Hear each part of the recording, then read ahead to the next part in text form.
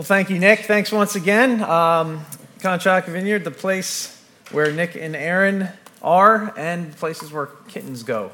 There's a kitten over there, guys. So Conshohocken welcomes kittens to our community as well. So you can feel free to be a kitten. But anyway, we had a fun weekend. I want to show you. So this was the Fun Fest weekend. We've been announcing it, that we had a team that went out onto the streets. So there's me, Rob, Mickey. We like to say, we blessed the fest. That's what we did. We went out and blessed the fest, and we went out. So what we were doing is handing out balloons. We were handing out water. We were handing out lots of handshakes and smiles. We didn't see any kittens, unfortunately. We handed out dog treats. Lots of dogs came up and drank their fill. And we did these little mystery boxes for the kids that you can see. And they created a little box that had a treat in it, and they wrote a mystery message that had with the secret ink. You know, there you can't see it, but then you put the light on it and you can see what the message is. So they would make it for their family or a friend, and it was kind of a really fun experience. So we had a great time out there blessing the fest. So there's opportunities to do that. We do that once a year, and it's just a really fun time to be out in the community in Conshohocken. It ended up being, we printed out these little QR codes on them and put them on our little giveaways. So I knew how many, so I actually could get the quantity this time, quantize what we did. And we handed out over 600 things, what it was. So it's plus, and then people. So whether it's a water or a balloon or a craft or something, if you include dogs in there, we probably, maybe reached the 700 mark or something. So it was really fun. It was just a really good time. So thank you to all the volunteers, and thank you for everyone's support, which made it really possible. And so what we like to do is we like to choose a theme. So our theme with the mystery box was mystery. And the reason we chose the mystery theme is because we are starting a new series today called The Mystery of Revelation. And so what we're going to do is, carrying through the fall, we're going to do a sermon series on the book of Revelation. So it's one of the most mysterious books of the Bible. I don't know about you, but I know there's a lot of questions about this book. I know there's pastors and teachers who avoid it completely just because it's so weird. It is the most bizarre book in the Bible, at least from what I've seen. Maybe that's been your experience reading it, if you've even attempted to do so.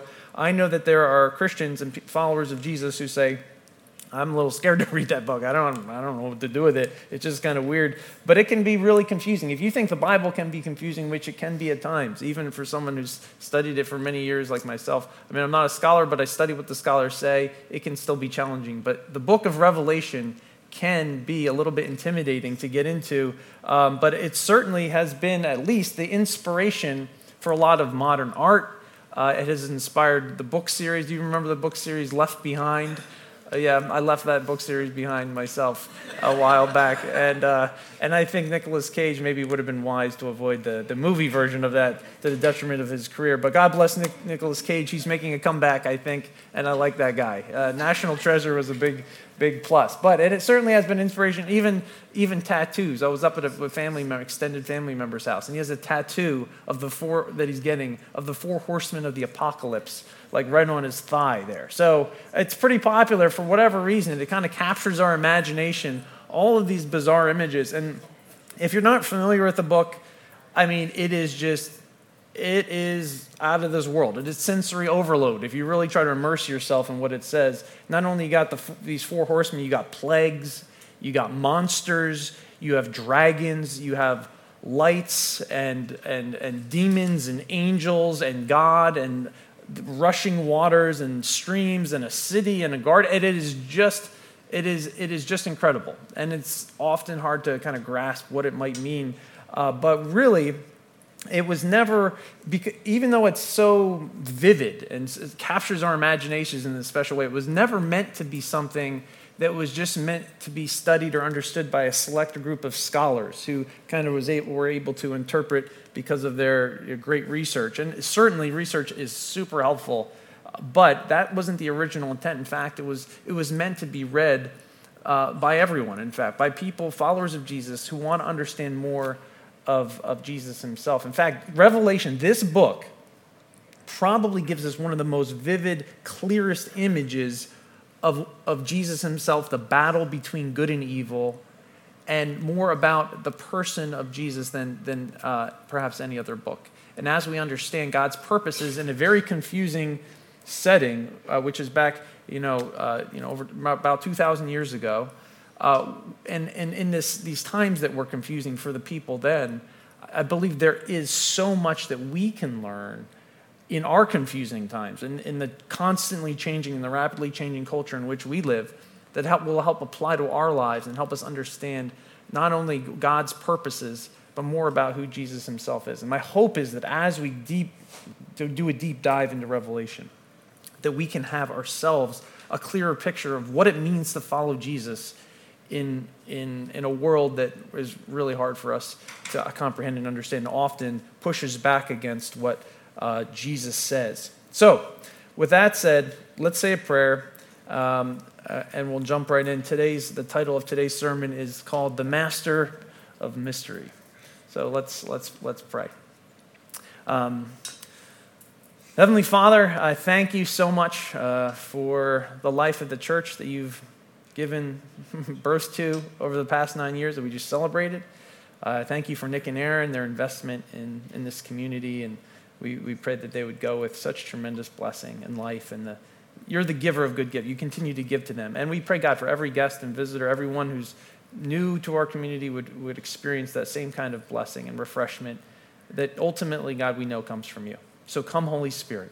And like the Apostle Paul prayed for the church in Ephesus, that you would give us the spirit of wisdom and revelation, ultimately to know you better. So I pray that as we look at your word, while we may have more questions that arise as we read your word, that we would have more clarity as well about who you are and what you want to do in each of our lives.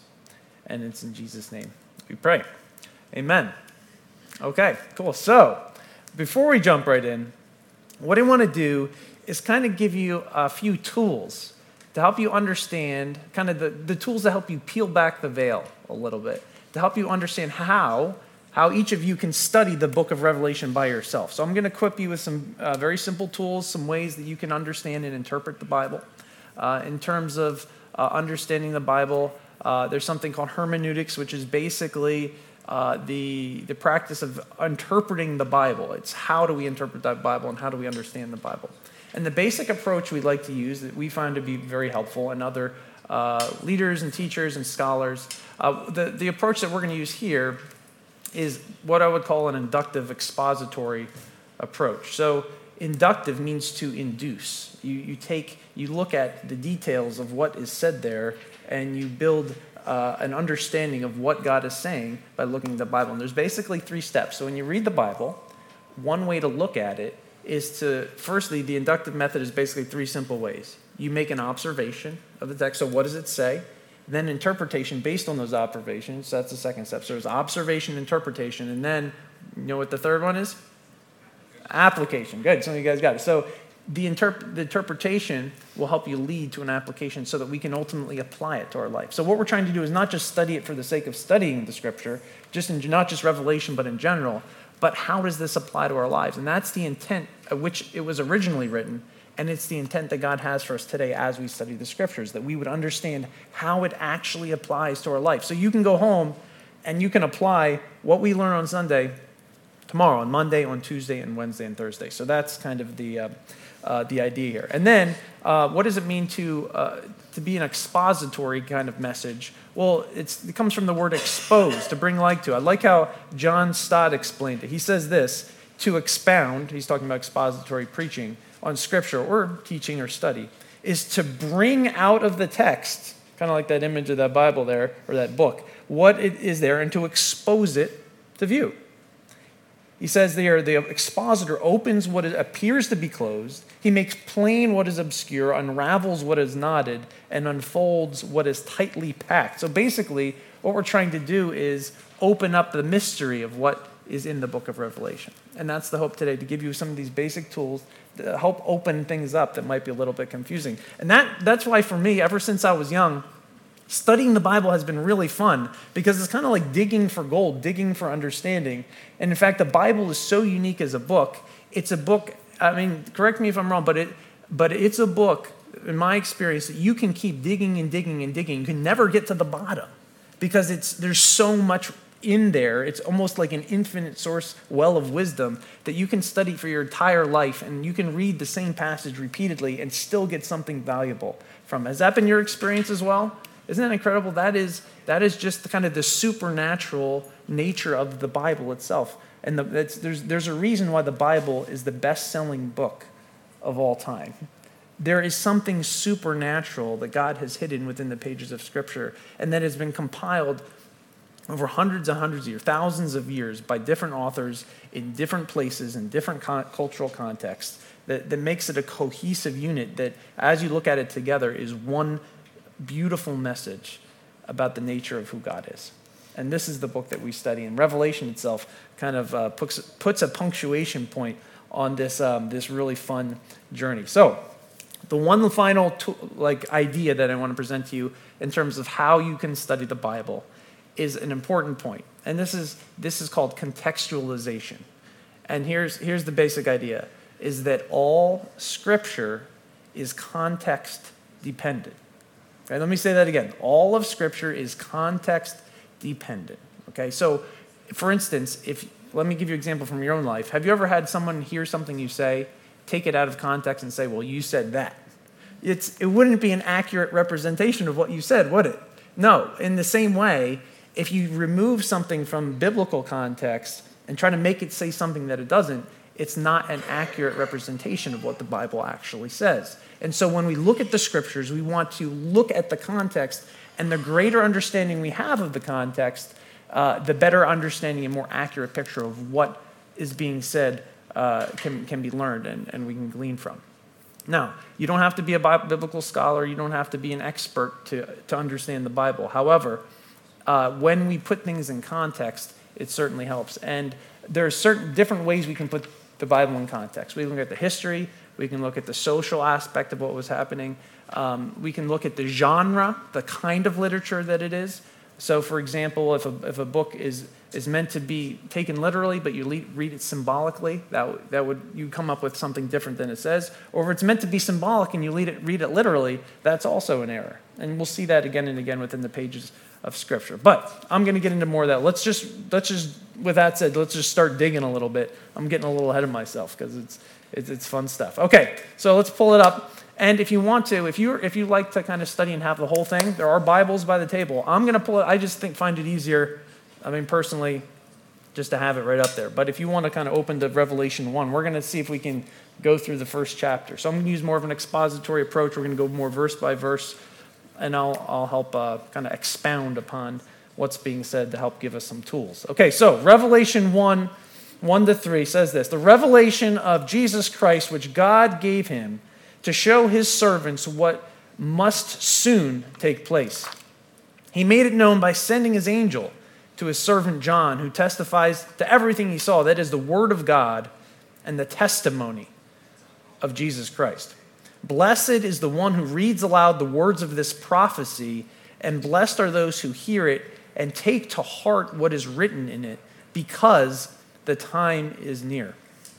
Okay, so a little bit more about kind of the foundation. So what I want to do today is really just give you some basic ideas to help you understand the trajectory, so that when over the next few weeks, or the several weeks throughout the fall, when we go through the book of Revelation, you'll have a good understanding of the perspective. And understanding the type of book it is really important. Okay, so from verse 1, what do we see here? We see that it's a prophetic book. So it actually contains predictions as well as warnings about things that are about to come. So there is an aspect of Revelation that talks about the future and things that will happen. So that is a key aspect, although it's not the most important emphasis as we learn a little bit more. And because it's a prophetic book, it has prophetic themes. And so one of the ways to understand this book is to understand the prophetic books that are in Scripture. For example, Daniel, Ezekiel, or Zechariah. Those are key books that the author John likes to draw from in order to create imagery that brings about an understanding that God's people had historically. So that's an important piece to understand. So there's a connection to other prophetic books. Okay, another interesting thing is that the Revelation is the book of the apocalypse. But apocalypse, when you think of apocalypse, you probably think of like some some like atomic bomb, right? That blew up a town or something, and walking around like eating rats, or I don't know. What do you think about? But apocalypse. Oh no, you don't eat rats. Oh okay. Just scared. So the apocalypse is actually a genre of literature, and so it's more than just meaning the end, like pointing toward the end time. They're apocalyptic literature that was common at the time. And so the apocalypse kind of literature, that genre, would often have an individual, or maybe there's several, who would, and this was like spanning even 100 years before and after the person, when Jesus came. But people would have these divine revelations and be like put into the heavenly realm. They would see some galactic battle that was happening, all these bizarre images. So all of this is not actually uncommon for the time. So this is a common that is not uncommon today, but was common back then. And so they would take this message that was usually given to them by some kind of spiritual being, and it usually had to do with, it was dualistic, meaning it often would have to do with the battle between good and evil, these two major forces that would apply to the people at the time. And so the important thing to understand in Apocalypse, because it uses these bizarre images, is that it is very often symbolic. And so one of the things that we can get into trouble in understanding Revelation is interpret something that was intended and is symbolic as something literal. So we must keep that in mind. So when you're reading the book of Revelation, consider the symbolism that is embedded rather than taking something literally. And so we'll see lots of examples of that as we study the book of Revelation. So another interesting thing is Revelation, if you look at verse 2 there, it's not saying he put, but you can see there in the second sentence where he's testifying to something, and it is the word of God is the testimony. So Revelation is also a witness or a testimony, and those two words are interchangeable, and it comes from the word martyr. Believe it or not, martyr means to be a witness. Witnesses are martyrs. And so this is written in the context of really martyrdom. And since the word is martyr there, what is kind of embedded or assumed in its context is that to give a witness to who Jesus was in its context would often mean suffering.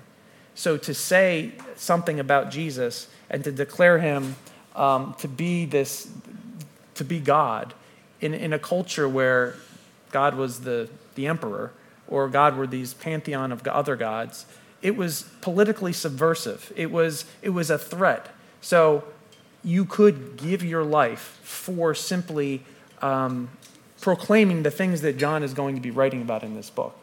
Because of that, the symbolism is used. And so he'll use symbolism and encode things, like a little code device. You'll have a word that means something else, and even numbers. All of those things are used as literary devices to communicate things in a way that wouldn't put the people at unnecessary risk who are reading this letter. So it's really, really interesting. So there's kind of some, maybe, I don't know if it's spycraft or like encoding, maybe original like code. So there's kind of speaking in codes. So the number, I won't give it away now, but for instance, the number 666, there's a code. That's a code for something. But we'll get into that later when we talk about maybe the dragon and the beast, which is later to come. Don't want to give too much away.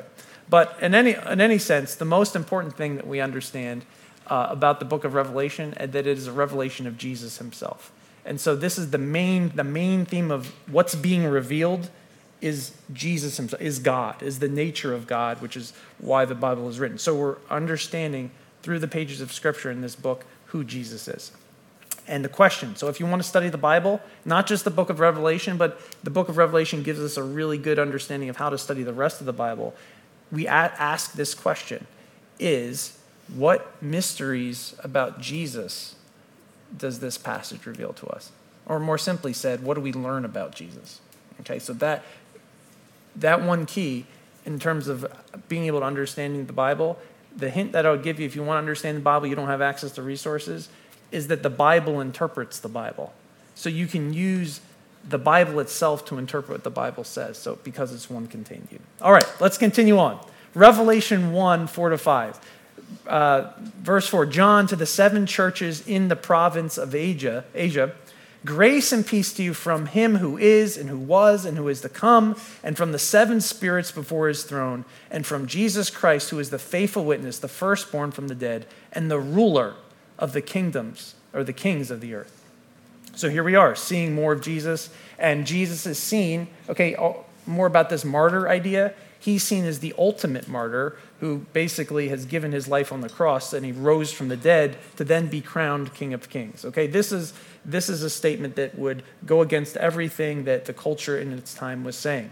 And we can also see here that the book of Revelation is not only prophetic, it's not only apocalyptic, it's not only testimony, but it's also a letter written by a guy named John. So it's so unique. This book is so unique. It kind of combines all of these genres into one interesting message that we have here. And you might think, okay, well, originally, for the longest time, I thought this John, was actually referring to the Apostle John. It was one of who wrote the book of John and the letters, like 1st, 2nd, and 3rd John. However, most scholars in their research don't believe that that's the same person. In fact, this John is most likely, including scholars like N.T. Wright, they would argue that this is probably a different John, who is a Palestinian Jew at the time living on the island of Patmos. This is a different John. However, we can't know with 100% certainty. It could be that John. But the fact is that this is a man who God had been given a significant revelation to. But it's interesting to note that, to not assume which many of us may have. So this is a little historical note there. Okay, so let's continue on. Revelation 1, verses 9 to 11. I, John, your brother and companion in the suffering and kingdom and patient, so there's that suffering theme again, and kingdom and the patient endurance that are ours in Jesus, was on the island of Patmos because of the word of God and the testimony of Jesus. On the Lord's day, I was in the Spirit, and I heard behind me a loud voice like a trumpet, which said, write on a scroll that what you see and send it to the 7 churches, to Ephesus, Smyrna, Pergamum, Thyatira, Sardis, Philadelphia, and Laodicea.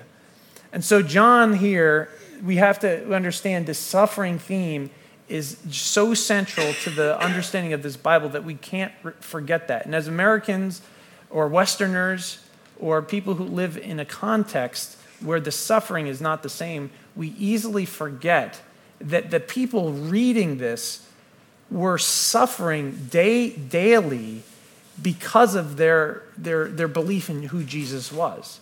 They had friends who had been martyred and murdered because of their witness for Jesus. This was a few years after, maybe a decade or 15 years after the reign of Nero, who decimated the Christians, who would brutalize them and torture Christians just because of their faith and make false accusations. And this was most likely written during the time of Domitian, which there wasn't as much blatant persecution, but certainly there was shaming that happened to people who held these beliefs. They were ostracized and made isolated.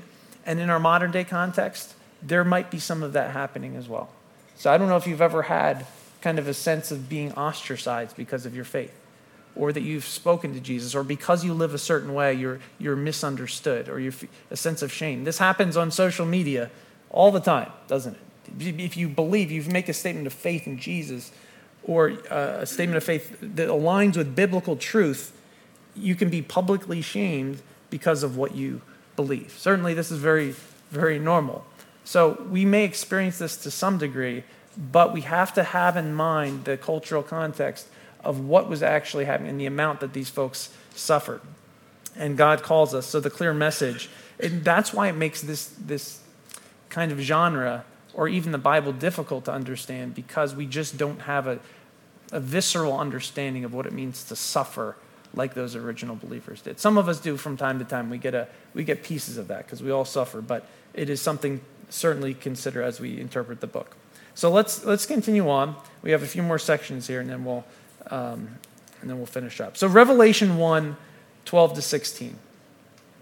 I turned around to see the voice that was speaking to me. Okay, now this is kind of where it turns into like the anime comic book. Okay, it just kind of goes to a whole nother level. Here we go. Just to warn you. Okay, and when I turned, I saw 7 golden lampstands, and among them, among the lampstands was someone like a son of man, dressed in a robe, reaching down to his feet with a golden sash around his chest. The hair on his head was white, like wool, as white as snow, and his eyes were like blazing fire. Now, I just want to encourage you, what Revelation does, I think, a little bit more than usual, is it allows us to use our imagination. Let the words just kind of catalyze your imagination a little bit. So just picture it. Kind of just let it picture. Just let the words kind of paint this picture in your mind. So the hair on his head was white like wool, as white as snow, and his eyes were like blazing fire. His feet were like bronze, glowing in a furnace, and his voice was like the sound of rushing waters. In his right hand, he held 7 stars, and coming out of his mouth was a sharp, double-edged sword. His face was like the sun shining in all of its brilliance. Now, what is that? That is bizarre. I mean, you got suns and lampstands and swords coming out. So again, Revelation is symbolic. So while he may have seen this spiritually, when we understand there's a lot of symbolism going on here. Okay, let me give you an example. So this double-edged sword coming out of the mouth of Jesus. It doesn't mean when Jesus maybe comes back again or he talks to people, swords come like firing out of his mouth and like are hitting people, and you have a scene where it's just bloody and gruesome. No, the sword represents that double-edged sword. You might be familiar with the verse in Hebrews 4:12 that says that the word of God is like a double-edged sword, which is living and active and pierces bone and marrow and cuts people's heart. And so what this represents is the authority that God's word has to pierce lives and to bring judgment and to speak about what the way reality is and how that impacts what goes on in each of our lives. Okay, so there you go. There's an example. And then the next part, which we'll read in a second, we'll see some further explanation, because this actually Jesus interprets what he's saying. Again, we read it as symbolic, not as literal. And then this Son of Man, well, that's meaning this human figure representing God's people. We'll see more about what that says next. So let's read the next section. And this is actually a reference back to some of the prophetic literature. But Revelation 1:17-18, when I saw him, I fell at his feet as though dead, and then he placed his right hand on me and said, "Do not be afraid. I am the first and the last. I am the living one. I was dead, and now look, I am alive forever and ever, and I hold the key of death and Hades." Wow. Are the keys? Is it the keys? There's multiple keys? Okay, there's one key for death and Hades. If some of us were given the keys to death and Hades, I know some of you in here lose them after 5 minutes. You can picture, hey, Dad, where's the keys to death and Hades? I don't know. I left them, back in the car. But this is just a bizarre, another really symbolic way to understand the authority that Jesus holds. That the key to death itself, to the underworld, to life and death, that Jesus holds the authority of who breathes, who spiritually, and who doesn't, who lives and who dies. And so we're seeing here a different picture of Jesus than what is often portrayed in modern culture. Is it? When I see Jesus portrayed, like, say you're, for example, like walking on the, ever walk on the boardwalk, like Ocean City or down in Wildwood, and you see someone like the Jesus T-shirts. He's like the cool hippie uncle guy, with the long hair, and he's maybe surfing on a surfboard. He's got this, and I think Jesus has that cool nature. I think he would be a fun person to hang out with, honestly, so I don't think it's completely inaccurate. However, this picture of Revelation, we see something where if we were to see Jesus for who he was, we would be so astonished that we would fall down dead, like we were dead, that we would have like almost a cardiac arrest seeing Jesus in his full glory. And that, in fact, that happened to 3 disciples, his inner core. When he was transfigured before them, he was glowing white and sparkling in a way that was beyond their understanding. All they could do was bow down and be before him. that this Jesus is the God who existed before time, outside of time, and he holds the power of the cosmos in his hand, the keys to death and Hades himself, and his voice is like the roar of a waterfall. Now, it's almost like the sense we get when reading Revelation is that there's almost no words that do justice to who Jesus actually is, but it gives us just a small glimpse that he is the coming king. We see he's the suffering servant that Isaiah spoke about, that the vision brings together all these prophetic images like I had mentioned of Exodus, Ezekiel, Daniel, Zechariah. But Jesus, here's the idea, guys, is that Jesus is much more than we think that he actually is. If you think you know Jesus, you don't. He is much greater, much more, and much more mysterious. And the hope is that as we continue on, we're just setting things up this week, as we continue on the book of Revelation, my hope, and I believe what God wants to do, is reveal to each of us and to reveal to our church the mystery of who Jesus is. Just imagine if over the next several weeks you could see Jesus in a completely different way than you ever have. And this is not just, my friends, this is not just an intellectual exercise. We can understand some of the academic aspects. We can understand some of the things in our minds. We can say this image means this. But what we're doing here is a naturally supernatural thing that Jesus wants, because he has risen, because he is the firstborn among the dead. Jesus is with you. He is in you through the power of the Spirit, and he wants to give you the spirit of wisdom and revelation and help you interpret himself through himself, if that makes any sense. That the presence of Jesus is with us, and Jesus himself wants to reveal more of himself to you. And so really the main idea here, Jesus is the master of mysteries, and he is the master of mysteries that matter most. Let's look at this last section, and then I want to take communion together. Revelation 1:19 and 20. Now what he's doing is he's revealing himself as the revealer. So Jesus is the revealer of mysteries. So you want to get to know a mystery about God? Get to know Jesus. Revelation 1:19 and 20. Write therefore what you have seen, what is now and what will later take place, the mystery of the 7 stars that you saw in my right hand, and of the 7 golden lampstands is this. Okay, so he's helping us. He's helping us understand what this is. And so Jesus is showing that what's there is actually symbolic. So in case you're wondering if Revelation is symbolic, he's showing that there's symbolism here. So Jesus says, the 7 stars and the angels of the 7 churches are the angels of the 7 churches, and the 7 lampstands are the 7 churches. So a couple notes. The number 7, sometimes or oftentimes, the Bible uses numbers themselves as symbolic, okay?